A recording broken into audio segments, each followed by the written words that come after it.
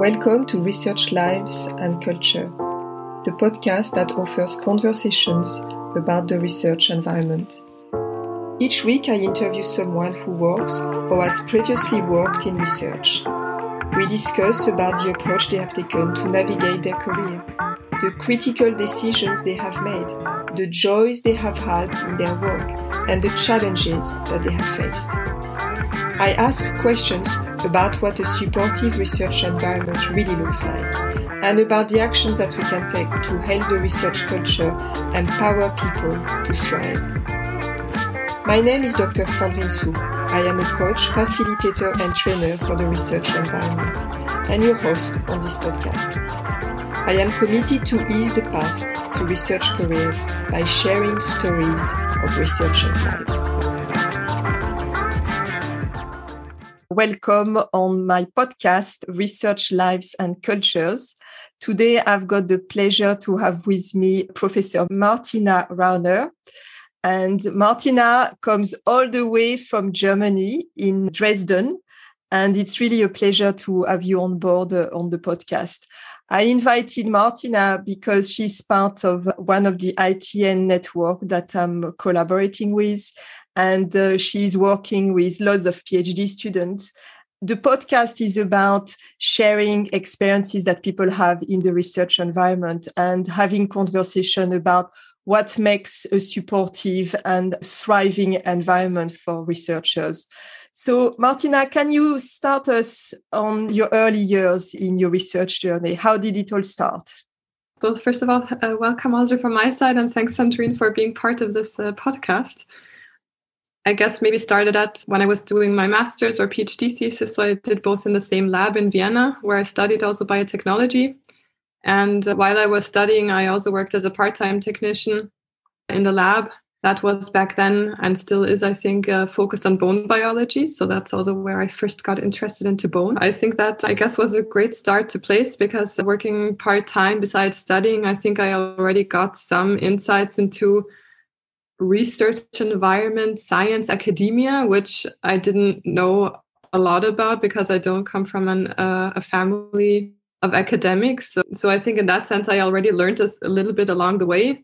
And I really liked the lab. I liked my boss there who gave me a lot of freedom to do research, to learn methods, to travel to conferences, even when I was still a master's student. So I think for that, I'm very thankful because he really lit the interest or the sparkle in science in my heart. So those were the first defining years, I guess, of my scientific career.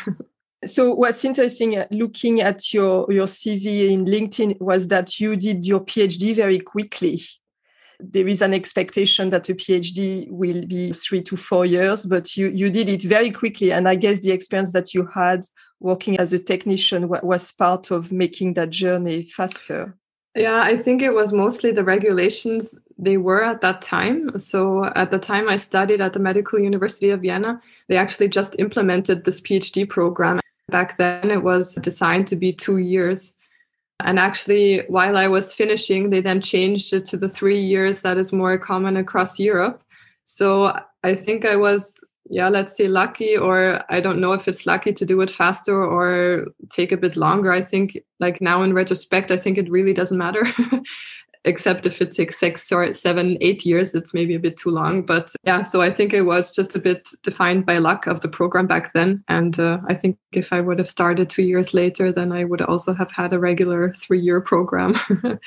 But I was lucky with the data also, I guess, that I had something to publish in that time.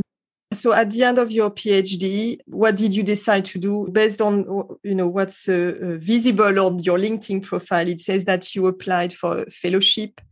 And it's interesting because often the default position for some PhD graduates may be to seek a postdoc position.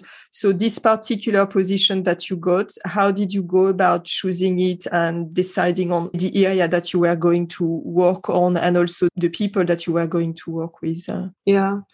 So I think it again started with my time just being in the lab a lot, or maybe earlier than some PhD students because of my part-time job. And as I mentioned, I was able to go to conferences quite early on. So I remember that going to a conference in Germany was one of my first ones where I actually was staying with relatives. So it would be a rather, inexpensive conference. And there is where I met Lorenz Hofbauer, the person I'm still working with today. And back then he was like the god of rank like and OPG systems. So something I was working on at that time. And so it was very interesting for me to meet him. And later on, I asked him if I could do a short-term fellowship in his lab to learn some methods. And back then he was in Marburg in Germany. And I was at that time doing my PhD thesis. And I guess, we found that working together was easy and well. So we decided to go for this fellowship. I wrote the application and then we were lucky enough to get it. And at that time, he was then also relocating to Dresden. So once I completed my PhD, I then moved to his lab to Dresden and continued my postdoc there. So it was really driven by the topic and by the person I think I wanted to work with at that time. If you're reflecting on your years as a research fellow early on, what made you decide to then become an academic and a research group leader? Because again, for many researchers, especially in the biologies, you may end up doing 2 or 3 postdocs before of having a couple of fellowships before being able to move into become a group leader. So your path feels pretty unusual, or at least from a UK perspective, where it will be quite unusual to transition so quickly into having your own research group. I think what you say is very important, that across different countries, the systems in general are different. So the other thing that happened for me is that I think I never had a concrete plan. I don't know if that's good to say, but I never thought I want to be a group leader or I want to be a professor, because I didn't know anyways what a scientific career was. As I said, not coming from an academic family. So I think the way it happened for me is more driven by the interest and the motivation that I had. So when I was a postdoc, I worked obviously on my project, but at the same time, I had other interests and other areas where I thought, that would be interesting to look at. And in Germany, once you have a PhD, you are allowed to apply for your own funding.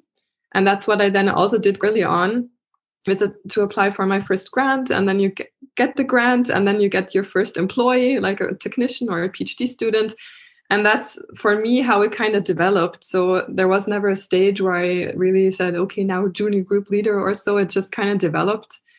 But I agree. I mean, there's also the option, maybe more at research institutes, where you really go away, like the typical thing, to the US, or for a postdoc, come back and then apply for a group leader position. But for me, it kind of developed in our lab. And I think at medical faculties, there's more room for maybe individualized career steps than in typical research institutes, maybe.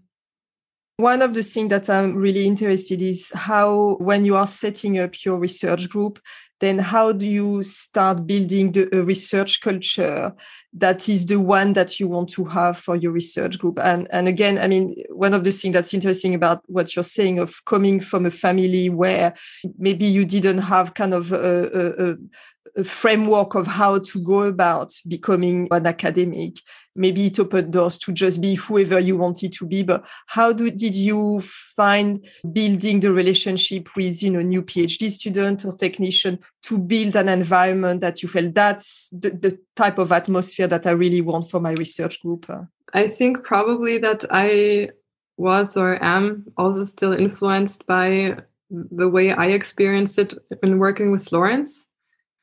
He always gave me and others a lot of freedom in developing their ideas. I mean, yes, he put pressure, but like not in a bad way pressure. So I mean, in a way that you feel motivated. And I think that's also just the way I work and the way I think that maybe others want to work too. So I think one of our leading motivations is maybe just to have enthusiastic people that are motivated to work, that are trustworthy. Obviously, trust is a big issue in science, because I have to be able to trust them what they produce and vice versa. So, and I think one important thing that I maybe also have or think is important is to allow for failure. So I think I'm not the typical person who would immediately go blame someone if an experiment doesn't work, but my natural response is always to think, what in the experiment maybe didn't go wrong, like as opposed to always assuming the student did something wrong. And I think that's important to just allow for failure. Like even if you make a mistake, I mean, I make mistakes all the time. It's that you just are open about it, solve it, and then, learn from it and continue to work. Because I mean, that's also how you learn. And yeah, I think I've heard from some of my students or technicians that I think they also appreciated that without me like knowing it so consciously in the beginning, that was one of the maybe cultures in the lab, but throughout the years that they appreciate that. Yeah, they can just come to me, say there's a problem, maybe I mixed something up, and it's not going to be a big deal, most likely. How do you set the relationship at the beginning when you start working with a new student? Because again, they may have experienced very different research culture working with other academics. So in a way, at the beginning, building trust is not something that's automatic. And the type of conversation that we have when people start working with us kind of set the scene. So in your case, what are the things that you think that you do well at the beginning of this working relationship to give people the space to be who they want to become in your research group? I think when I now meet a student the first time where they come to our lab, I think I do try to be open and positive and assume that they want the best and I also want the best for them. So having a immediate positive relationship somehow. So I think I'm not so super critical at the beginning or skeptical about stuff. So I think that's my first approach, is to be positive. But then, as you say, it of course depends. Now, is it a PhD student or a postdoc? I think then you can expect different things, and you can maybe also talk to them in the beginning of what you expect, what they expect, how they would like to be mentored, how you think it might be good. So just to find a common ground. And especially for PhD students who come newly, I do like also to give structure to the project. So I'm not like, okay, here's the topic of bone biology, now think about something. Because I mean, usually there's a project behind the funds that we get to hire someone. So I say, okay, this is the rough outline. There's still wiggly room for, adding suggestions and stuff. But I think in the beginning, it's good for newer people to give a structure, because then they feel more secure, is I think my experience. And as I said, it doesn't mean they can't also experiment in between. But I think in the beginning, the whole topic is new. The literature is overwhelming. So I think in the beginning, I say, okay, this is our aim, like, a bit more short-term, long-term, and just to have like a rough plan of where we're going. What do you think is really challenging in supporting the professional development of early career researchers? And I'm asking this question for a good reason, because I worked for many years as a researcher developer in an institution. And I was on the side of listening to stories of postdocs or PhD students who felt that their supervisor or their PIs wasn't necessarily so keen of them engaging beyond the boundaries of just the lab work. When you're an academic, what you need for your own career and for the evaluation that you probably under within your own institution, you need the research done, you need the papers published. But when you are supervising early career researchers, there is an understanding that they may not carry on in science and so on. So in your case, what do you find challenging in kind of giving this kind of holistic experience in terms of developing themselves as a scientist, but also all the other stuff that they may want to be getting involved in? I think, again, because I was treated so well as a PhD student myself and as a postdoc, I always, as I said, had supportive advisors who let me travel, who let me go on vacation. I mean, these are things you think should be normal, but I also heard different stories that bosses like prohibit you from going on vacation and don't want you to present data at a meeting.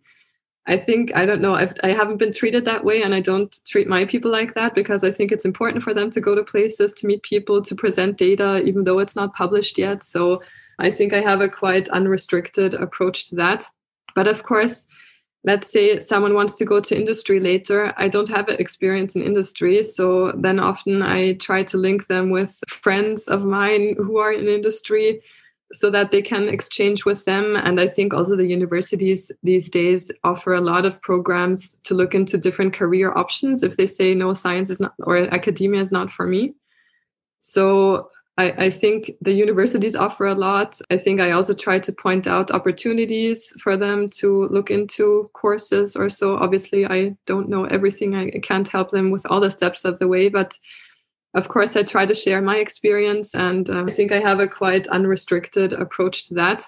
I think every PI hopefully has the best interest of their students at heart. Actually, I also think that not everyone is cut out for academia. So sometimes I even say, well, think about it really hard if you really want it, because it does come with a cost. I mean, I guess every job comes with a cost. So one of the questions that I have is about how you see your role as a senior academic in the way that you lead your research group. One of the things that you mentioned earlier was about giving freedom for people to explore. But at the same time, as a research leader, there is a certain amount of work that needs to be done. So how do you create a balance in terms of giving direction and also giving space? And it's particularly important for postdoc because often people are employed to work on a specific project, but need to have on the side the things that will be their research vision when they're applying for fellowships and so on. So yourself, how do you create that balance? Yeah, I think that mostly I would see myself maybe as a facilitator, as a group leader. So kind of to provide opportunities to do their PhD thesis, to work on a project, to have all the methods, the funds available to buy stuff, to do the experiments actually. So really making sure that the environment is there to do research. I always feel there's always wiggly room to do side projects. I mean, it obviously depends on how much the work packages of a project need to be dealt with and worked on. But you also never know where science takes you. So it could happen that you think that this should happen, but then something else happens. And you anyways have to shift your orientation and then say, okay, well, maybe the hypothesis was wrong after all, so let's go this direction. So I think science have to be flexible. And I think this flexibility also gives time. And I think that's also where maybe the extra motivation comes in of someone who wants to really become independent. Probably they will also need to put in a little bit more extra effort to get there. So I'm not saying they now always have to work 200 extra hours a week or so to get there. But I think this intrinsic motivation to go the extra mile probably has to be there if you really want to become an independent group leader at some point. So, but I mean, yeah, I don't know how we balance it exactly. In the end, we don't meet daily for meetups. So maybe with postdocs every 2 or 3. I mean, whenever important results come up that need to be discussed. And in between, I think the people have a lot of freedom to read, to write, to, I don't know, attend courses. So I think it's what the people make of it also. When you started working as a research leader, what did you find the most challenging in this period of transition? Probably, well, I think in that transition, I didn't feel that anything was so complicated because I started obviously very small and just with my one technician at the beginning who worked for me. So I think at that time I was also working in the lab still a little bit and we could discuss stuff together. So I think that wasn't so, I mean, maybe delegating work was a bit new to actually have someone you can ask. But the most challenging thing that came maybe 2 years later then is when you realize your funding is going to end like on the project and you have your employee now sitting on that fund and you need to make sure that he will have continued funding so that he still has a job, or he or she. So I think that pressure of always making sure there are funds around for all your people, I think that's maybe one of the toughest things that I experienced or experience still as a group leader. Being a woman in the world of research, people talk often about some of the biases that exist. Implicit biases are things that we are now discussing about, but I certainly know that when I started in science, we didn't discuss these things, but also we were, as women, we were pretty unaware of maybe some of the barriers that were in the way of transition. So in the work that you do now in your department, and you work also as the scientific director of the Bonn laboratory, As a senior leader now, what do you think is your role in terms of providing equality and diversity, and not just from the gender perspective, but much broader perspective of bringing on people from very diverse backgrounds to science? Because people may do the degree, but actually, and you said yourself, you were not from a family, from an academic background, and the sense of identity and belonging and something that can inhibit us to kind of dare apply for a fellowship because we feel, well, I'm not really good enough, or I don't belong to this fancy lab.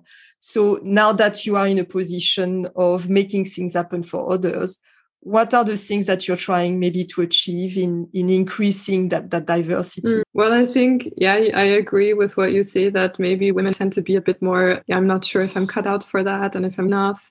And I think my motto also, what I used to practice, is just do it, like the Nike slogan, because you won't know if you don't try. So that's first of all, but of course that could also apply to men. I mean, it's not I think for women in general, we try to support them, especially, let's say, when they have kids come in, I have everything a bit more complicated, maybe because then you're a bit more limited. And so you really have to make hard decisions. So I think from our side, we want to provide opportunities to combine it the best way possible. But I think, of course, in the end, it's a specific decision of each person, how much they want to invest in a career. I always feel that's very important to say also, that I think our job is to provide opportunities. But if women want to take it or not is like fully their decision. And I think it's also totally okay if they say, I don't want to become a group leader or a professor, because for me, the family is more important at this stage. And I think that's important to respect somehow and not always assume everyone wants to go all the way. And maybe also with this newer, younger generation of people, I think a lot of times also men decide to not go all the way and want to have all this responsibility. And I think that's also okay. I think for me, I just feel like we should provide the opportunity for those who want to do it and who have, problems then with picking up the kid, or so that you make opportunities possible that they can manage if they want to. So it's really about the choice, giving choice to the people. And I mean, diversity, that's also an interesting topic. I think our lab has usually been quite German up to maybe 3 or 4 years ago. But in the past years, we have become more international. And I think that was also, or is still, a nice experience, because, you get a lot of diversity and other vibes into the lab. Everyone comes with their own temperament and their own experience. I think it is a bit more challenging with this kind of uniform if you just have their I don't want to say more, but they're not so, their temper is not so hot the others. So it's definitely a learning experience. And I think also I have myself learned a lot, and I'm continuing to learn and to see how you can, also be sensitive to different and everything that comes along with it. So for me, it's still a learning experience, but I definitely enjoy having some diversity around. I think it's very enriching. How can we support new lecturers or new research group leader to learn to create an atmosphere, a research culture that is really supportive? Because I've seen in the past where you may have a new PI who is super excited about their work and who really is extremely driven and create a new team. And people will come with very different motivation and aspiration. And in a way, as a new group leader, maybe your motivation or the way you work doesn't necessarily match the team that you've recruited.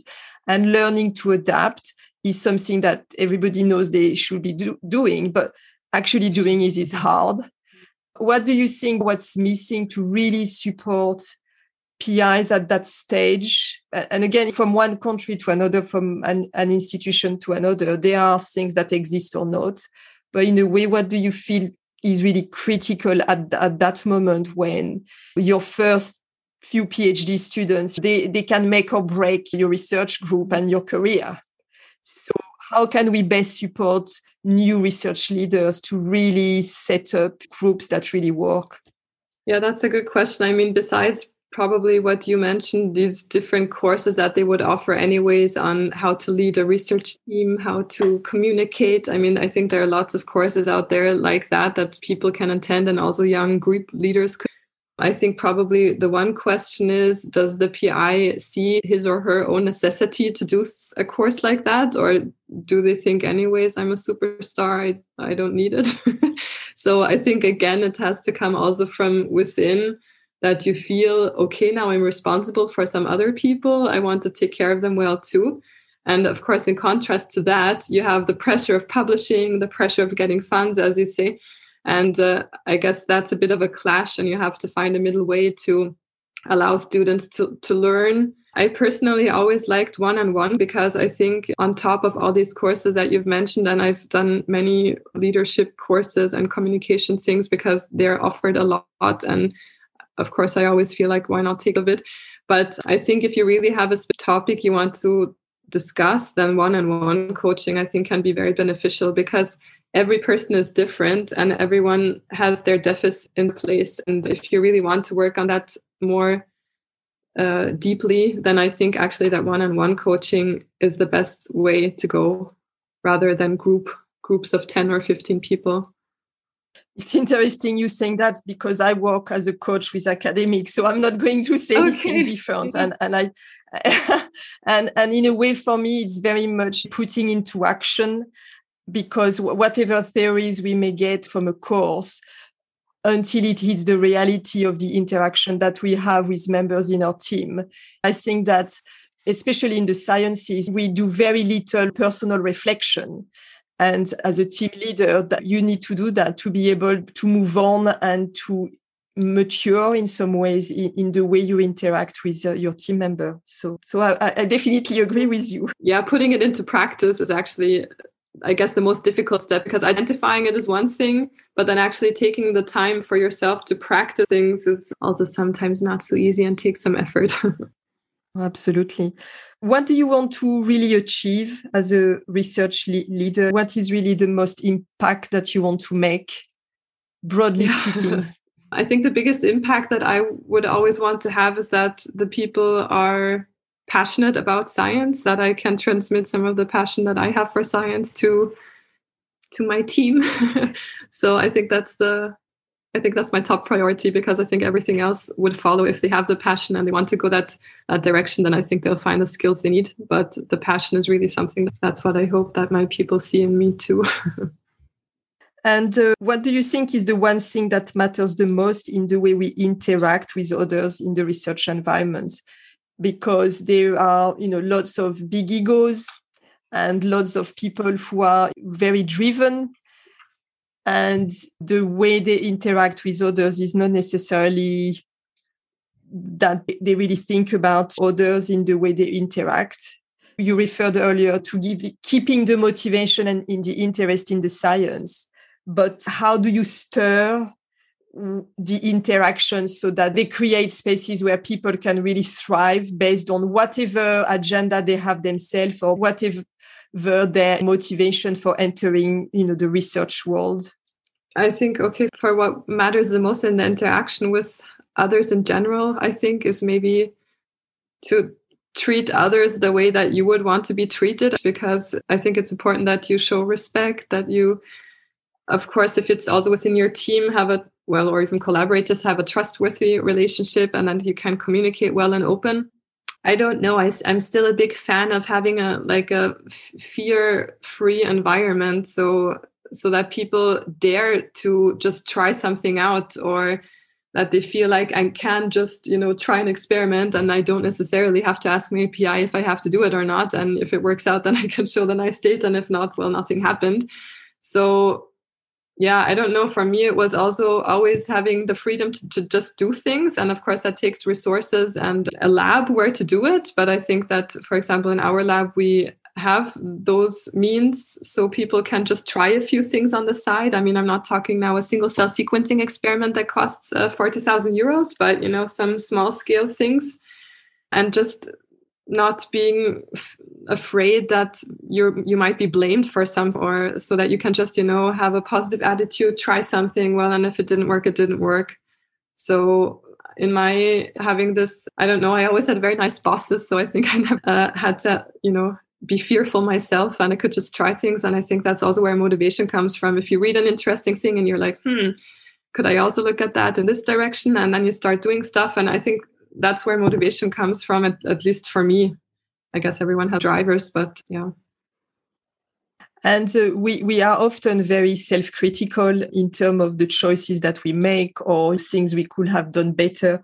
But in your case, what do you think you would do differently to make it easier on yourself in navigating your career? What, in a way, it's almost like, what would you give yourself permission or self-kindness? Or I don't know what the word would be to describe it. Probably that would be saying no more often. So I think along the way, I feel like I have improved in saying no, but I still think there's a long way to go. And people ask you for things, ask you to review papers, grants, thesis, I don't know what. And practically you could be reviewing all day. And not being afraid to say no is, I think, a critical thing. Maybe, again, especially for women who I think oftentimes tend to want to please someone, but I think overall you have to say no way more often. On the same line, but kind of almost thinking about very early on when you started your career, what would you tell your younger self about the research career journey? I guess I would say that if it's your passion and you're curious and you want to find out how things work, then science, also in academia, is a great choice. It doesn't mean that it's not sometimes hard and you have a lot of admin stuff to do and a lot of stuff to do that you don't really like, and that's not direct science, but it's part of the job. And I think, if you're curious, if you want to find out what's going on, then I think it's still worth it, because it has a lot of benefits of having this freedom to look at what you want to look at, interacting with a lot of different people, traveling. That's also a very nice part of science, I think, besides working on your own ideas and stuff, is really the exchange with like-minded but still very different people. So I think it's rewarding in the end. At least it is for me. So if somebody didn't have the time to listen to all of our discussion and just wanted 5 tips to be able to navigate their working relationship in the research environment, what would be the key words of wisdoms that you would share with them? Well, for working relationships, I think it's important to be open-minded and show interest in the other person, to also listen actively and not just talk. Yeah, I think to respect each other is very important and appreciate each other. Also the work, for example, your employees might do, really respect, all the hard effort. Yeah, communication, I think, is key, that you really communicate expectations, that you talk just about everyday things as well to get to know each other better. I think that also leads to trust, and that I think is important. You have to trust each other to work together successfully over a longer period of time. And maybe one last thing is also avoiding gossip. I had one experience with a collaborator I met for the first time, and then he gossiped a lot about some other people.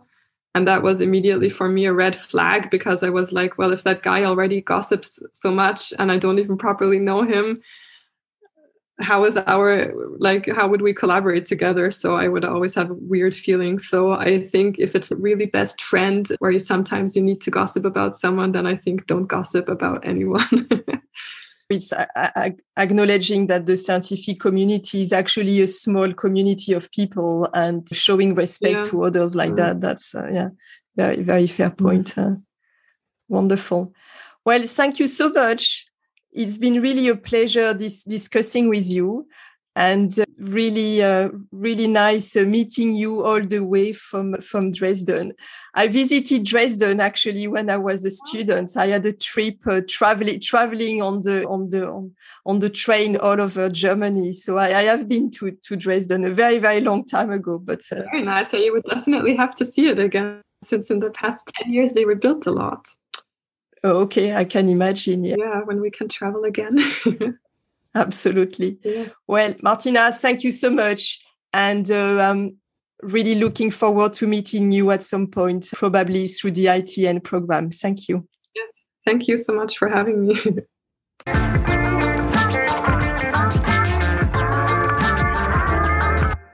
I hope you've enjoyed the discussion I had with my guest. I'm very grateful that you've been listening to us.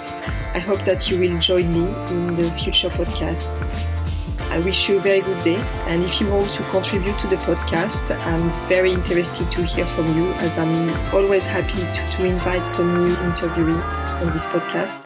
So if you've got an interesting story about life in research and about the research environment, get in touch with me at sandrine@tesseldevelopment.com.